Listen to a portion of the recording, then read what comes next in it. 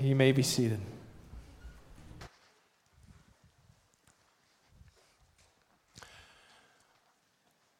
I was about 8 years old or so, and my family had been through some difficult times. My grandfather died. That was my mom's dad. He had died a few years before that. And then my mom had a major stroke, and there was yet another major stroke to come after that. And then also my parents were going through some very difficult marital struggles. So they began seeking. They were looking for answers. And one of the places they turned was to what then was called New Age. And they began to get involved in things like crystals, holding crystals above their hand and watching the crystals move certain ways, and supposedly that was telling them something. We began to practice with a Ouija board at home. And ultimately, my parents hired a medium to come into the home. And she came in, they invited a bunch of friends, and the whole night that medium just met individually with people and talked about things with all of them. When, as an 8-year-old, I remember not really thinking too much about what she would say about these people's future, but what stuck with me was that she was getting things right from their past. She was able to tell them things from their past that had happened, and I remember as a child just being very struck with that. A couple of years ago, I read an excellent book called At the Foot of the Snows. And it was by a missionary whose ministry was to develop the Bible in a language for a local group in Tibet and Nepal that were living up in the mountains. And of course, in that area and in many of these areas throughout the world, occult practices are a regular thing. And that was part of this community. There were witch doctors and a lot of drugs, because drugs are usually connected with the occult in that way. And then, so there was at one point where the missionary said, I heard a lot of tumult outside my house, and I looked out, and the whole village was rallying and yelling and very almost in a frenzy, and they were taking this pig up the mountain. And when they finally got to the end of the mountain, they threw the pig overboard, and of course the pig perished. And so as the people were coming down, he was able to meet them. He said, "What's going on?" And they said, "Well, we did that because we need rain. We haven't had rain in too long, and we need rain." And he said, that afternoon, it got cloudy and it began to rain. Occult practices throughout the world, handled very differently in the West than it is in most other places, partly because we're a very naturalistic society, and so we deny the existence of that sort of thing, and we minimize it, and yet in most other societies it's a very real thing.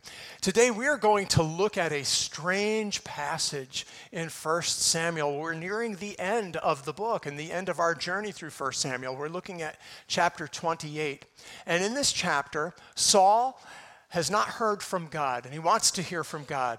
And so instead of going to God the right way, he goes to a medium and seeks some answers. And so we're going to look at that today, and I think what we'll find is there's a lot in it for us today as we look at this. So let's pray together now. Father, just help us as we open your word. We want your truth. We want you to speak, and we want to listen. Help us to want to listen. Give us ears that would be eager to hear and hearts that are eager to receive what you have for us. In Jesus' name, amen. So we're going to start reading this passage in verse 3. The passage opens up with two facts that we already know from the past. First is, now Samuel was dead, and all Israel had mourned for him and buried him in his own town of Ramah. Saul had expelled the mediums and spiritists from the land. So we already know Samuel is dead. Samuel, the spiritual leader of Israel, the man who led Israel and kept them close to the Lord. Samuel, the man who anointed Saul as the first king. Samuel, the man who, when Saul sinned against the Lord, came and gave God's message to him and said, the kingdom will be taken away from you. Samuel, who anointed King David, but who was not king yet. He is a king in waiting, soon to be king once Saul is off the scene. We also learn that Saul, at some point in his life, had this moment of obedience, and he expelled all the mediums and spiritists from the land. He banned witchcraft from the land. And this was in accordance with what was written in the law, both in Leviticus 19 and 20, and also in Deuteronomy, which we have before you here. This is the words of the Lord. Let no one be found among you who sacrifices their son or daughter in the fire, who practices divination or sorcery, interprets omens, engages in witchcraft, or casts spells, or who is a medium or spiritist, or who consults the dead. Anyone who does these things is detestable to the Lord. Because of these same detestable practices, the Lord your God will drive out those nations before you. You must be blameless before the Lord your God.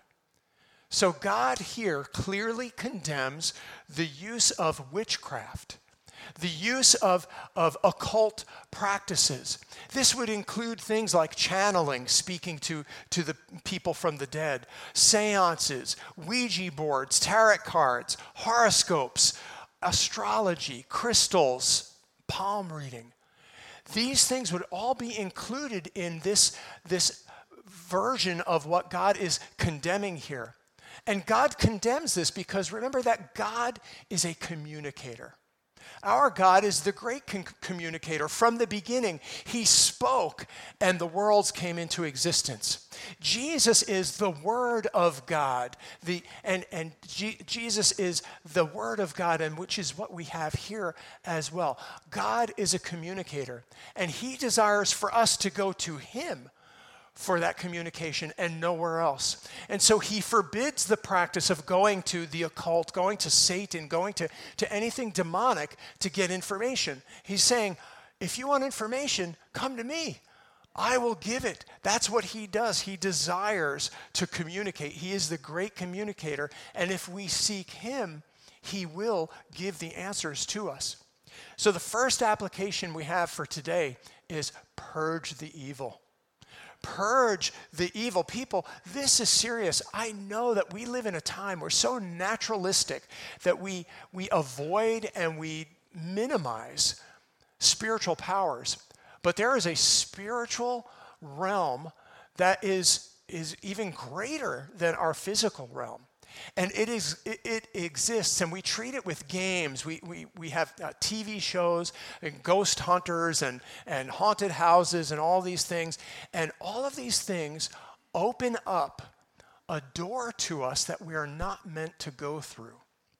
And maybe you're here and you haven't treated it as a game. Maybe you actually take it seriously, and you're a regular reader of the horoscopes, or you engage Ouija boards, or you've been to a medium or something like that. So the question I have for you is, if you are seeking truth, why would you go to the father of lies? Right? A medium cannot tell you the truth. Think about this, right? A person would go to a medium and say, how is my relative who died, last year? Is the medium going to be able to tell you, oh, your relative is with Jesus in heaven, celebrating eternal life? Or is that medium going to be able to tell you, oh, your relative is suffering the pains and the anguish of hell, and they will be there for all eternity? They're not going to tell you that. They cannot possibly tell you the truth. Though they have the power of hell, they deny the horrors of hell. And isn't that what Satan does? He makes hell look beautiful. He makes the dark things look like light. He's a master at that. And so for us today, we have to realize that these things are serious. And we must make effort to purge the evil. If you have a Ouija board, throw it out. Don't bring it to Goodwill. Throw it out. If you are a regular reader of the horoscope, stop. Don't do it. It's not giving you truth. It's not giving you what God is there saying, come to me. Come to my word. You want to know what his will is for your life? You're going to find it here. Okay? You're not going to find it in the newspaper. You're not going to find it by channeling with a past relative. This is very serious. These are instruments of the occult, and we as believers need to purge these things from our lives. Instead of seeking those things, seek the truth in God and in his word. He will communicate to you. So let's continue in verse 4. The Philistines assembled and came and set up camp at Shunem, while Saul gathered all Israel and set up camp at Gilboa. When Saul saw the Philistine army, he was afraid. Terror filled his heart. So what this verse tells us is that the Philistines have penetrated deep into the land of Israel, into God's country, the nation that God was building and expanding through the Israelites. At this point, the Israelites were so weak that the Philistines had penetrated so far east, they were approaching the Jordan River. And so the land should have been Israel's, and it was now theirs. This speaks to us about Saul's leadership as king. He was such an ineffective king, and part of his ineffectiveness was that he would not seek the Lord for what to do and how to handle these situations. You know, if Saul had spent half the time that he spent chasing David and pursuing David, if he had put half of that time into keeping the Philistines at bay, he wouldn't be in the situation he's in. But here he is again, faced with the Philistines breathing down his neck. He's afraid. Terror filled his heart, it said. And again, Saul is immobile. He's ineffective. He's indecisive. He doesn't know what to do. And we've seen this pattern over and over and over. Why? Because he's afraid. Because he didn't ever learn, he didn't ever remember the scriptural truth of when I am afraid, I will trust in you. In God, whose word I praise, in God I trust. I will not be afraid. What can man do to me? You see, Saul had actually seen this in practice in his own life when he first became king and had his first battle. He saw it repeated in his son Jonathan, his trust in the Lord. And then he saw it repeated again in David, who was having success after success because David was submitting himself to God. But Saul had forgotten all that. He shut the Lord out of his life, and he was no longer in the presence of the Lord. You see, Saul couldn't count on verses like, "So do not fear, for I am with you. Do not be dismayed, for I am your God. I will strengthen you and help you. I will uphold you with my righteous right hand." He couldn't count on a verse like that because God wasn't his God. He was his own God. And all he was concerned about was his fame, his security, his own security, or his convenience. You see, Saul was often sorry for what he did, but he never repented. Now, church, I want you to hear something clearly. Sorrow is not enough. You see, there is a godly sorrow that the Holy Spirit talks about to us in 2 Corinthians, and it says this: "For the sorrow that is according to the will of God produces a repentance without regret." Did you hear that? A repentance without regret, leading to salvation. But the sorrow of the world produces death. You see, Saul sorrowed and regretted. "Oh, I wish I hadn't have done that. Oh, I shouldn't have done that. Oh, that was a stupid thing to do." But he never repented. And I'm afraid that might be a description of some of us here, that we're sorry for our sin, sorry for the mess up, but we haven't repented. So hear me on this. Sorrow in your heart is not a sign that God is working. It's not. Anyone can be sorry. But it's when we are submitted to the Holy Spirit and we are sorry, and that sorrow then leads to repentance. That is godly sorrow. That's when you know God is working. Now, just for definition, repentance just means this: I'm headed this way, I repent, I go this way. I'm heading for sin, I repent, I'm heading away from sin. So repentance is a decision. It's a Holy Spirit motivated decision. It's not one we make on our own. It's a Holy Spirit motivated decision to turn away from sin. Jesus said, "The time is fulfilled and the kingdom of God is at hand. Repent and believe in the gospel." So you know we are saved by faith. Saved by grace through faith, right? There's nothing we can do to earn God's favor. All we do is God showers his gift of salvation upon us. We receive that gift by the hand of faith. Okay, that's how we are saved. But the first sign of that faith is repentance.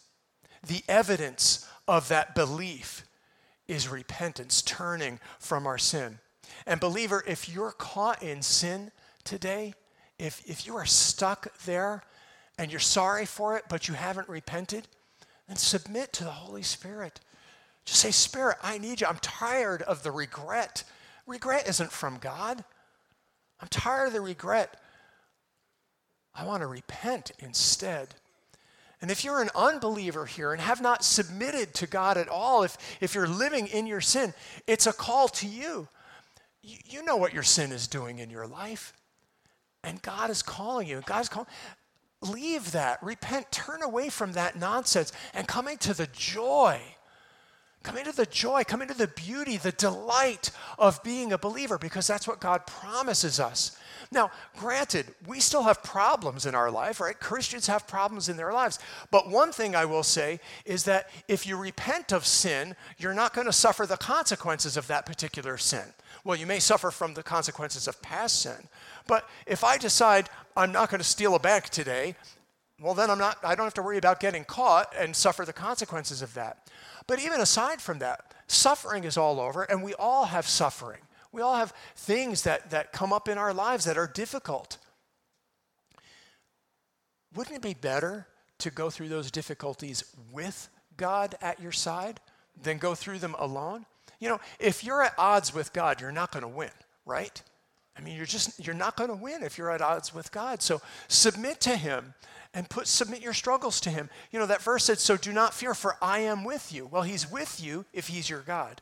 Do not be dismayed, for I am your God. You see, when we are in a fearful situation, we can relinquish that fear to him because he is our God and because he is with us.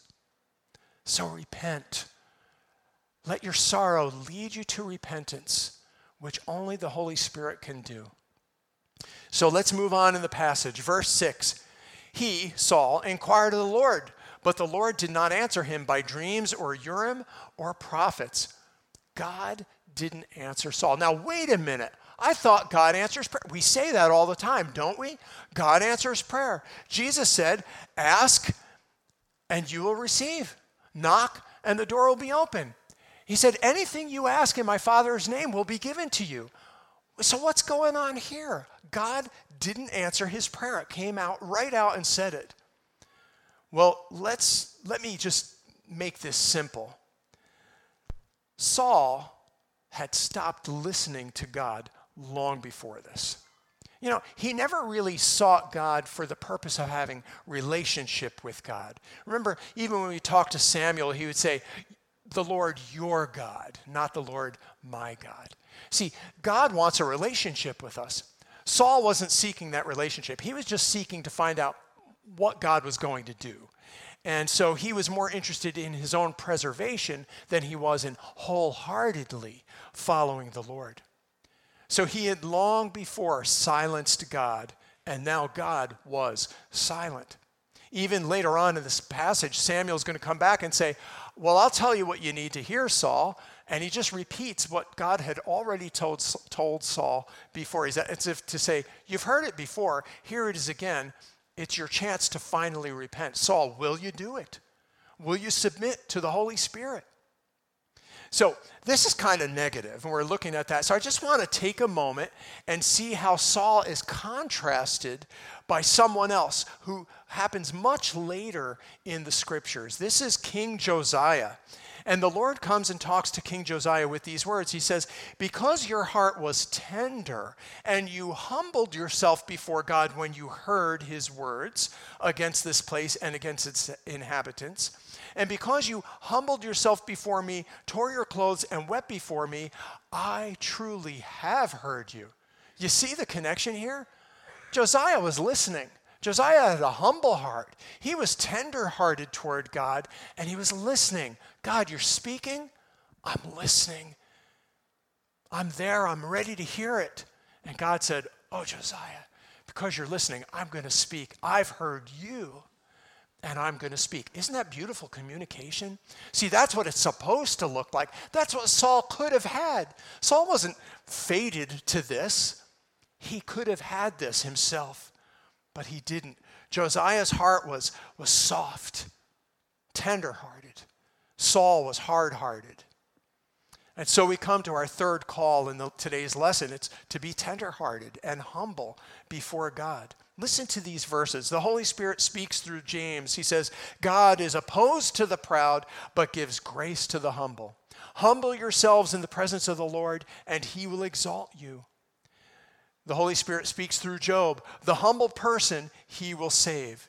And through Psalms, through David in the Psalms. Lord, you have heard the desire of the humble. You will strengthen their heart. You will incline your ear to them. And hasn't this been the theme throughout 1 Samuel? We saw this right when Hannah sung her praise song to God because he allowed her to become pregnant. She said, the proud God will reject, but the humble God will exalt. And that's what's happening all the way here at the end of at the end of the book.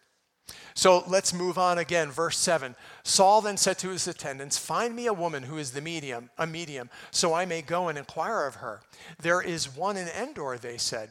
So here is Saul, who had expelled all of the mediums and all of the spiritists out of Israel, and now he's looking for one. My, how far he has fallen. But you know, it's not so far-fetched for any of us to be really strong on a conviction today. But after months, years of compromise, we wind up doing the very thing we said we would never do before. Oh, people, it's a call to be wholehearted and to be fervent and stay with the Lord. Don't let those little compromises in. Be diligent in the way you follow God.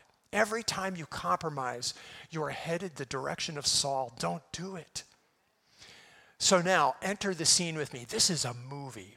Just as we read this next section here, it's a movie. Picture it with me. It's a dark setting. So Saul disguised himself, putting on other clothes. So you can picture him in sort of a burlap dark hood over so nobody sees his face. He's probably hunched over because he's the tallest man in Israel. How would she not know him? So he's probably hunched over, whatever, you know. And at night, he and two men went to the woman. Well, of course it was at night. He was sinning. He needed the darkness for cover. Consult a spirit for me, he said, and bring up for me the one I name.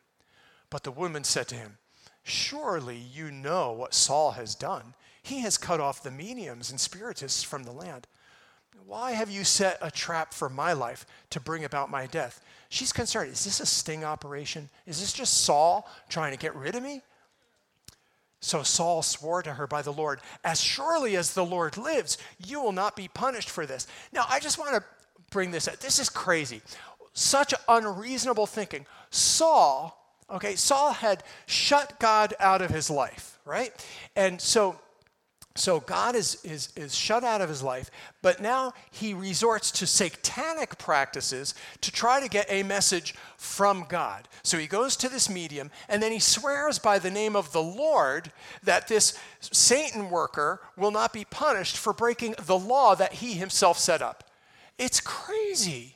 It's just insanity, but that's what sin does to us. We can't even think clearly. It just gets us into this place where we're not thinking logically. This makes no sense.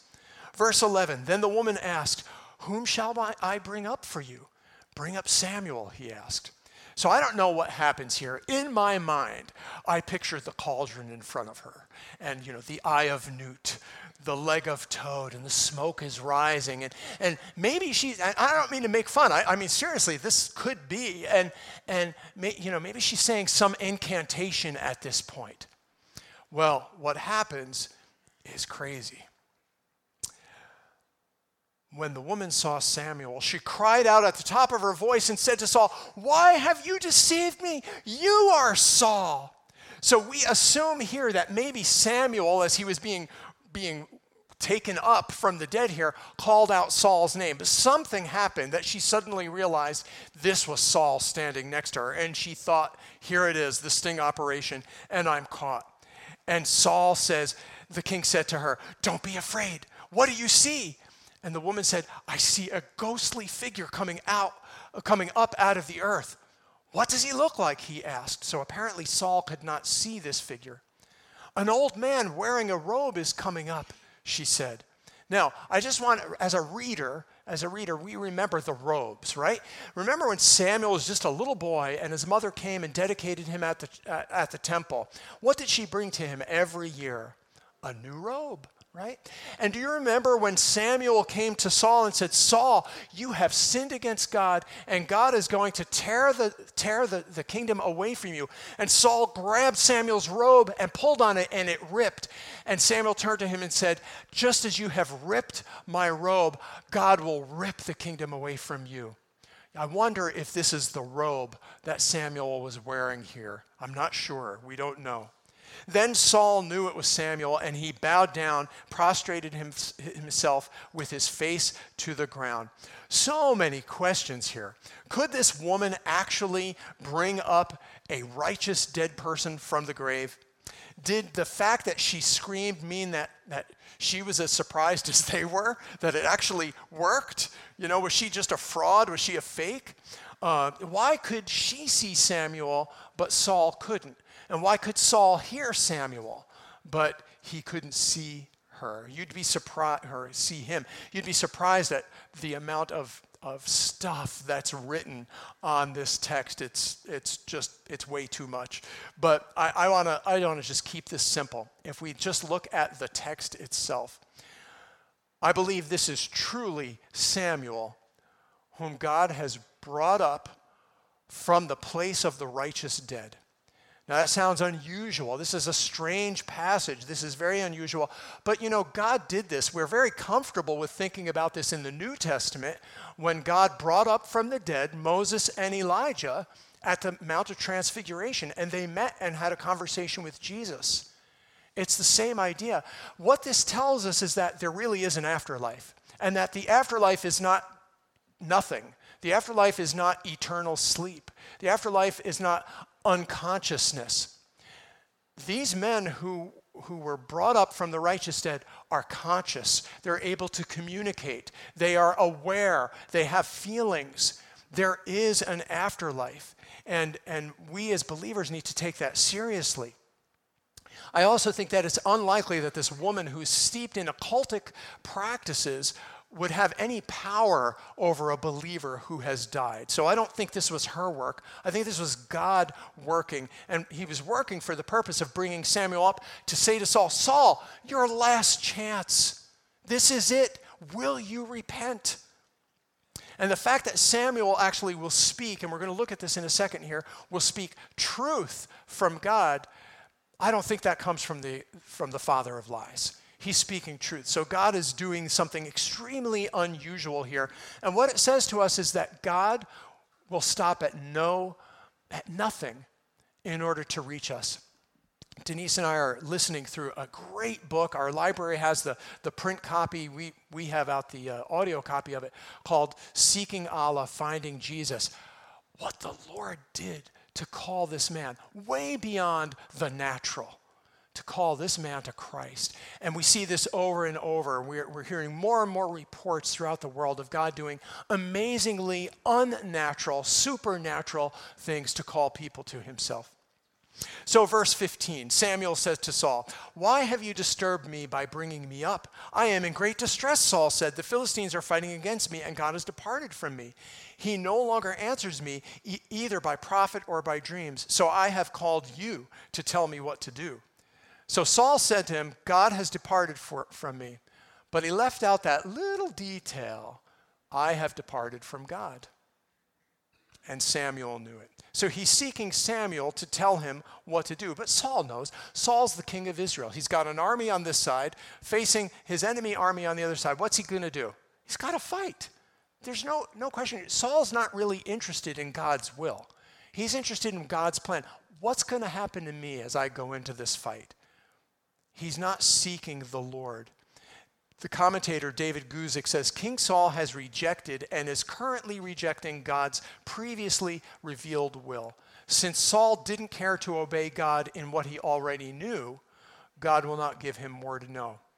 This is a principle for us. Are you seeking God's will? Well, obey what you know. God has already given you so much of his will through the scriptures, through godly counsel. God is speaking to you all the time. Well, obey what you know, because then the more you obey, God says, you're ready for more. Here's more. Want to know more of my will? Obey that. Here's more of my will. Oh, you obeyed that? Here's more of my will. Just keep following, John. Just keep following. I'm going to step it. See, that's what God's looking for in us. Obey what we already know. And then he'll give us more. He wants to communicate. Why? Because God's looking for wholehearted, open-hearted people. Saul had practiced disobedience so many times he cannot begin to hear or understand what God's will is at this point. And even now, he's just trying to find out what will happen to him. This is not about him getting right with God. So in verse 16, Samuel said, "Why do you consult me, now that the Lord has departed from you and become your enemy? The Lord has done what he predicted through me. The Lord has torn the kingdom out of your hands and given it to one of your neighbors, to David. Because you did not obey the Lord or carry out his fierce wrath against the Amalekites, the Lord has done this to you today. The Lord will deliver both Israel and you into the hands of the Philistines, and tomorrow you and your sons will be with me. The Lord will also give the army of Israel into the hands of the Philistines." This is horrible news. Saul was just told tomorrow he will be dead, he and his sons. Now, if you knew that tomorrow would be your last day, what would you do? Well, if you're not a follower of Jesus, I hope what you would do is come to the Lord and say, "My sin has kept me from following you. You have died on the cross to pay the penalty for my sin because you so desired a relationship with me. And so now, Lord, I'm going to confess my sin and repent and follow you." And if you do that, the Lord will graciously welcome you home when you die. If you're a believer, but you've been a half-hearted believer, maybe carnal, maybe disobedient, maybe a churchgoer, but not much else, I hope that your last 24 hours would be getting right with God and saying, "God, man, I wasted all that, but no regrets because I'm repenting now. And I'm coming to you with an open heart. Receive me, Lord." If you're a follower who has wholeheartedly followed God, and you know what I mean by that, none of us are perfect in this, right? But seeking God with your heart, then I hope those last 24 hours is a party, celebrating because you're going to see Jesus, what you've been waiting for your whole life. Amen? That's right. That's right. So what did Saul do in his last 24 hours? Verse 20.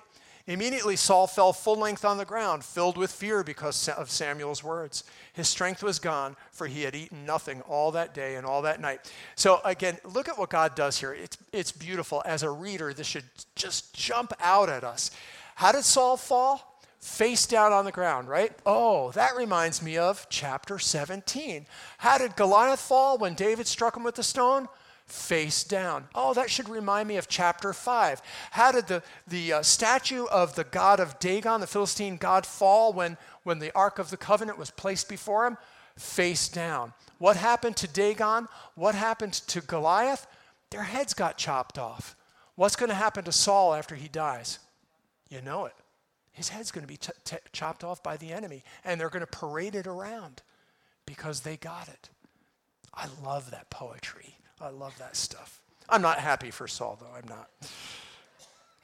Okay, so anyway, now verse 21. When the woman came to Saul and saw that he was greatly shaken, she said, "Look, your servant has obeyed you. I took my life in my hands and did what you told me. Now please listen to your servant and let me give you some food so you may eat and have the strength to go on your way. But he refused and said, I will not eat.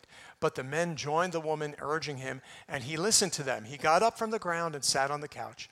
The woman had fattened a calf at the house, which she butchered at once. She took some flour, kneaded it, and baked bread without yeast. Then she set it before Saul and his men, and they ate. That same night, they got up and left. Man, what a sad day.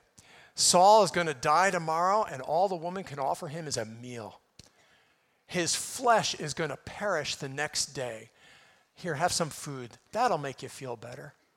People, what she should have said, what the two men who were with him should have said was, Saul, this is your final chance. Get your life right with the Lord. The Lord is calling you one last time. You can still repent. But he doesn't. Instead, they give him a meal. Do you think the meal made him feel better? I don't think it did at all. I don't think it did anything for him. People, that's all the world can offer us, though, isn't it? That's all the world can offer is a good meal. There is an eternity of suffering awaiting all those who do not follow Jesus Christ. And we offer platitudes like, he's in a better place. At least her suffering has ended. Now, if hell is not a reality, and this is your last 24 hours, have a meal. Have a feast. Do whatever you want. Go out and party. Make it happen because this is it. But biblically, we know that that is not the truth. The truth is that there is a hell. Hell is a reality. And it is a reality of eternal, conscious suffering. What we do in life, the decisions we make, our relationship with God really does matter in light of hell.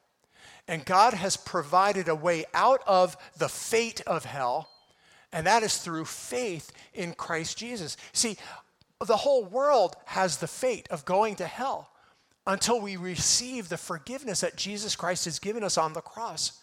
Then by faith, when we receive that, we're exempt from that fate. We don't have to face that. Instead, we step into eternal life, eternal joy, eternal beauty, eternal wonder, eternal purpose. This entire event was for Saul to have another chance. Jesus tells us that this very night, your life can be demanded of you.